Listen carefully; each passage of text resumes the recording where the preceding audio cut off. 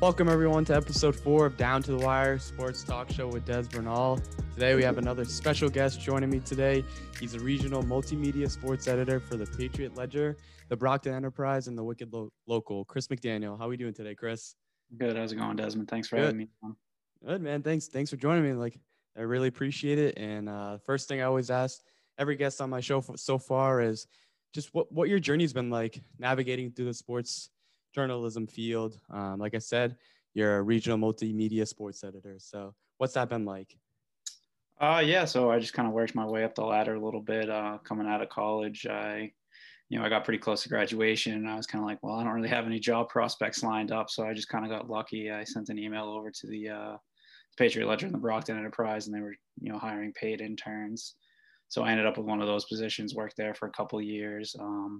Then a position opened up at another paper in the company at Wicked Local, which are the weekly papers. So I was able to land a full-time job there, covering Hingham, Marshfield, and Norwell. I eventually tacked on a couple more towns during my time there. And, in 2019, after 5 years with the Wicked Locals, switched over back to the dailies. And, I've been as the sports editor of the Enterprise and Ledger now for almost 2 years. Nice. That's awesome, man. And I always feel like everyone has a story and like why they kind of want to become a sports reporter. Like for me and my sake, I just always love sports, and I always love shows like Sports Center, how they could just wake up every day and just report on either games that happened the day before or news in certain sports, transactions, trades. Um, and that for me personally, that's kind of where that passion for sports journalism grew. You kind of just after graduation, kind of just send email out to the Enterprise and Ledger. But did you have like an experience, whether in college or in high school, like writing for high school newspaper, that you just knew you wanted to be a sports reporter? Not quite. I think, like a lot of people in this industry, I, kind of grew up thinking, one day I'd be playing at Fenway Park or something like that. And then, when I topped out at 5'9", and, my athleticism probably topped out about, a D minus, that playing pro sports probably wasn't going to happen for me pretty early on. So, I knew I wanted to work in sports, as long as I can remember. I've been, reading box scores, like you mentioned, and, following trades and messing around with the ESPN trade machine and all that kind of stuff. So, I just kind of ended up, cycling through some of the potential options, and eventually journalism is kind of where I seem to find a little bit of a niche. Wrote for my local paper with the Quincy Sun, working for Sean Brennan, who, worked for the Boston Herald for a while there. And, that was kind of my first taste of writing and covering local sports. And then, I was really inexperienced when I ended up getting the position at the Patriot Ledger. So I think I just got real lucky with, some opportune timing, and, just kind of ran with it. And, once I started doing it, every day in this job is a little different. Every day is a different story, a different assignment. And, I think that's something that really attracted me to the job, is that, every day is fun. It doesn't feel like work very often. Yeah, that's awesome. And that's like, I guess one thing, I mean, a lot of people want to shoot for is something to do. Their job is something fun and engaging, and it's not the same boring or same routine thing over and over again. So to create different sports stories, like, I don't know, looking at the football team and finding some interesting feature stories, I can definitely relate on how reporting and everything can just kind of create that interest. But like we said before, you kind of the sports editor for the Ledger, the Enterprise. What has your experience been writing for these multiple publications? Has there been a challenge kind of like covering sports, like handling so much sports at once on that aspect? Yeah, I mean, it's definitely a challenge because, in a given season, you're covering 4, 5, 6, 7 different sports. And, I think our coverage area is somewhere around 40 schools. So it's obviously a couple hundred teams there for different sports and tons of different athletes. So it can be tough to kind of keep your finger on the pulse. But I think once you kind of do it, you kind of know, okay, this school has a strong track team. So we know we want to get something on them at some point. You just kind of get used to it over the years, and, eventually the names start getting pretty familiar. I think one of my biggest issues now with my writing is I've been, covering the same towns for so long now. I'm covering like, little brothers and little sisters of kids, and I'm writing the older brothers and sisters names by accident just because those names are so ingrained in my brain already. But yeah, it can be challenging, but I think if you just kind of you kind of get used to it after a little bit, and you kind of figure out, who are the teams to watch. And, now having been here for, pretty much covering the South Shore and the Brockton area for almost 10 years now, I kind of have a little bit more of a history to look at. So I kind of know, like, if a team that, is typically struggling in the sport, they're kind of having they're having a nice bounce back year, that's usually a pretty good story there. So, stuff like that, you kind of just from being around, you'll eventually kind of figure it out and get the lay of the land. Awesome. And as we saw in 2020, the pandemic kind of shifted so much in so many fields. But for you specifically, what was the challenge in COVID, as we saw like a lot of high school sports not having any sports, trying to cover stories even with no sports? Was there a challenge in that aspect? Yeah, I mean, it was definitely a huge challenge. There was a lot of adjustments that we had to make. I think something that made it a little bit easier is we were kind of transitioning the way we wanted our sports section to look before that. So it just kind of accelerated some of that change. Some of the change that we were kind of making is that, we wanted something that's always resonated with me, that someone told me, is that they want people who don't like sports to be able to enjoy it, and get away from just writing straight game stories and stuff like that and covering it, maybe the way that we used to back in the day. We try to focus more on feature stories and profiles and, things that can kind of appeal to a broader interest. So we were a little bit more prepared when we didn't have the day-to-day game stories and stuff like that to rely on. So we went, very feature heavy, focus more on profiles and highlighting people. And, we did some more interesting stuff where we kind of look back at some of the best teams of the decade just to get a constant flow.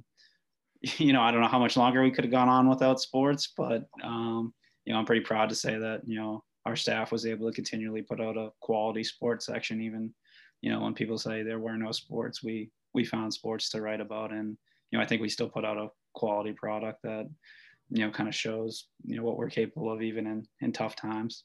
Yeah. And did you find yourself writing more, like, let's say, feature stories on schools or teams just because there were no sports, or even analytical stories and statistics, just to kind of create different avenues, like you said, so that way someone who's not just only interested in sports could just still be interested on like more of a feature story about a coach that they've heard and seen maybe in throughout the newspapers, just reading the newspaper, and really didn't know that about that one coach? Yeah, so that was definitely something.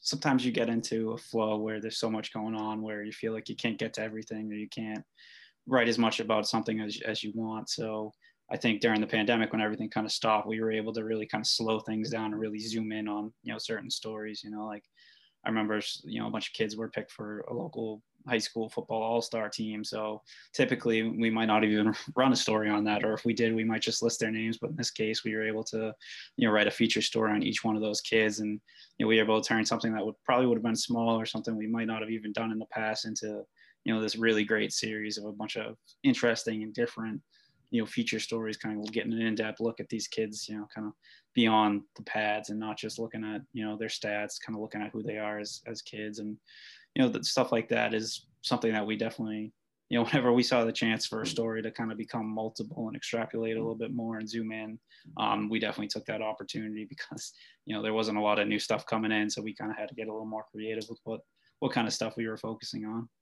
Yeah, I can totally relate, because I'm at Stonehill College. I'm the sports editor for our newspaper, and in the fall semester and even winter, there was no fall sports or even winter sports. So you kind of had to be creative of just creating different stories and asking athletes of certain things and creating different avenues to just keep those stories coming in. But kind of shifting a little bit more on the educational side of things, because on my podcast, I also like to help any aspiring sports journalists out there who are trying to jump into the field.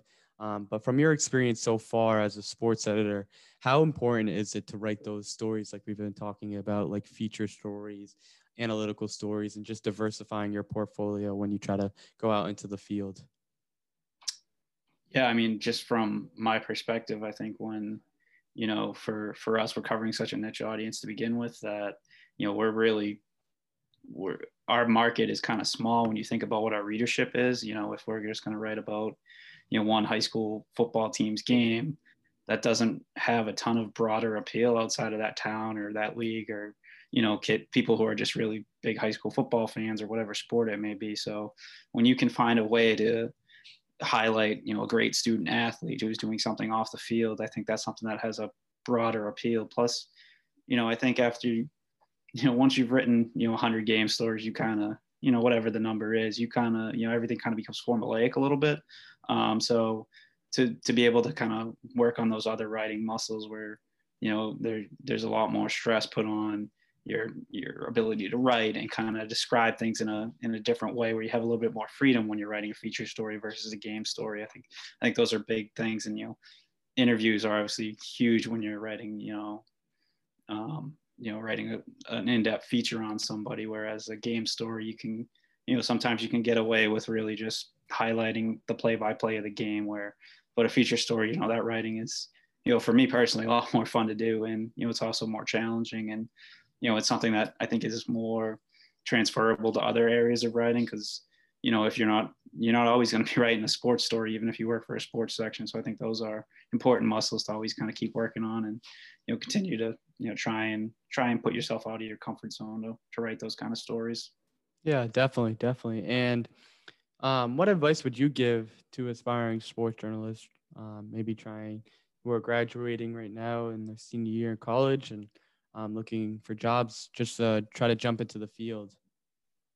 Just kind of looking at your Twitter today, I would tell people use you as a model. I mean, you're out there doing a ton of different stuff. You got some great guests on your podcast, not myself included. I don't think I fit in with some of those other people, but nah, you do. Come on. I appreciate that, but you have to do the work to get better at it. That's one of the things that I learned when I was first starting is, I did a ton of work in the classroom, but once I got out into the field, I was like, whoa, this is a lot different. I didn't feel like I was able to prepare for my job based on what I did in the classroom, where I feel like maybe other jobs that there might be an easier transition. So for me, the biggest piece of advice is get out there, write, read, do all that stuff as much as possible, interview people. This is a job where you can only get better at by doing it. So that's my best advice, is to, write about Andrew Jamil and then, what he's doing after college, and to, cover the local college teams at your school, go there in person, get to know the coach, build those relationships, because those are skills you will always use and you will always have to work on if you want to be in this industry. Awesome. Yeah. I totally agree. Like you said, a bunch of the guests I've had on before have kind of emulated the same things you've said. And it's something I try to do either on my Twitter or social media, or even in my writing here at school. Just to kick off the last question on kind of a little lighthearted note and a little optimism. As we know, in 2020 was a little crazy and sports was a little jumpy, and high school started to play some sports in the spring. But what are you looking forward to as things start to get a little bit back to normal, with sports starting to kind of shift to their normal seasons, and your kind of style of work for the Ledger and the Enterprise? I think the biggest thing I've missed during this year is the MIA didn't allow state tournaments. They're going to allow them in the spring. So having the state tournaments back, those are awesome times. There's so many great stories that you can tell. It's definitely a grind. It's, for me, I know it's a lot of times where it's like 2-3 weeks straight work and, covering 1 or 2 games a day there. So it's definitely a grind, but, just the excitement when you go to the games, the heartbreak of the losing team and the jubilation of the winning team, and getting to cover those stories and being in those environments where, the whole town kind of rallies around a team. I can remember last fall, in 2019, the Rockland High volleyball team was going on, the best run in program history. And it felt like every game that they won in the playoffs, the town got more and more behind the team. And it always kind of becomes a bigger story, and it's always fun to be a part of that. And I think personally, you look at, I think something that's cool about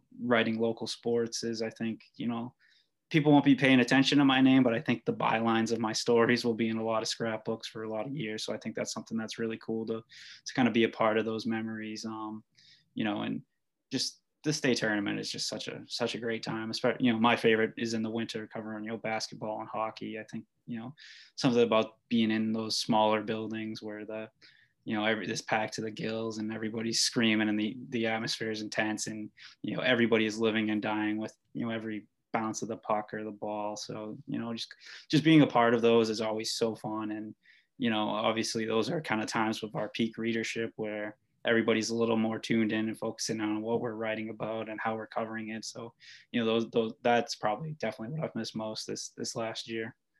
Nice. Yeah. And that atmosphere of championship games, I can recall being in high school, going to, like you said, a basketball or hockey state championship, and just the environment, the atmosphere, everyone just so involved and cheering on for their teammates and classmates as well. So, but that wraps it up for episode 4. Thanks, Chris, for joining my show today. I really appreciate it. If you're really interested into this content, you can head over to my YouTube channel at Desmond Bernal, where you can find this video version, and make sure you just hit a like on that video and even subscribe to my channel. I'd really appreciate it. You can also hear the audio version of this on Spotify and Apple Podcasts. And make sure you also can follow me, like Chris mentioned before, on Twitter at Desmond Bernal 14. You can even follow Chris and see all the coverage he does, like he said, in the Brockton and South Shore area at Chris McDaniel. That's capital M, lowercase c, capital DANIEL 88 on Twitter. Always producing such good content for the Brockton and South Shore area. Just keeping everyone highlighted on the sports going on over there. And like I said, thanks for joining me, Chris. I really appreciate it. And we'll see you guys in the next episode. Thanks for having me on, Desmond.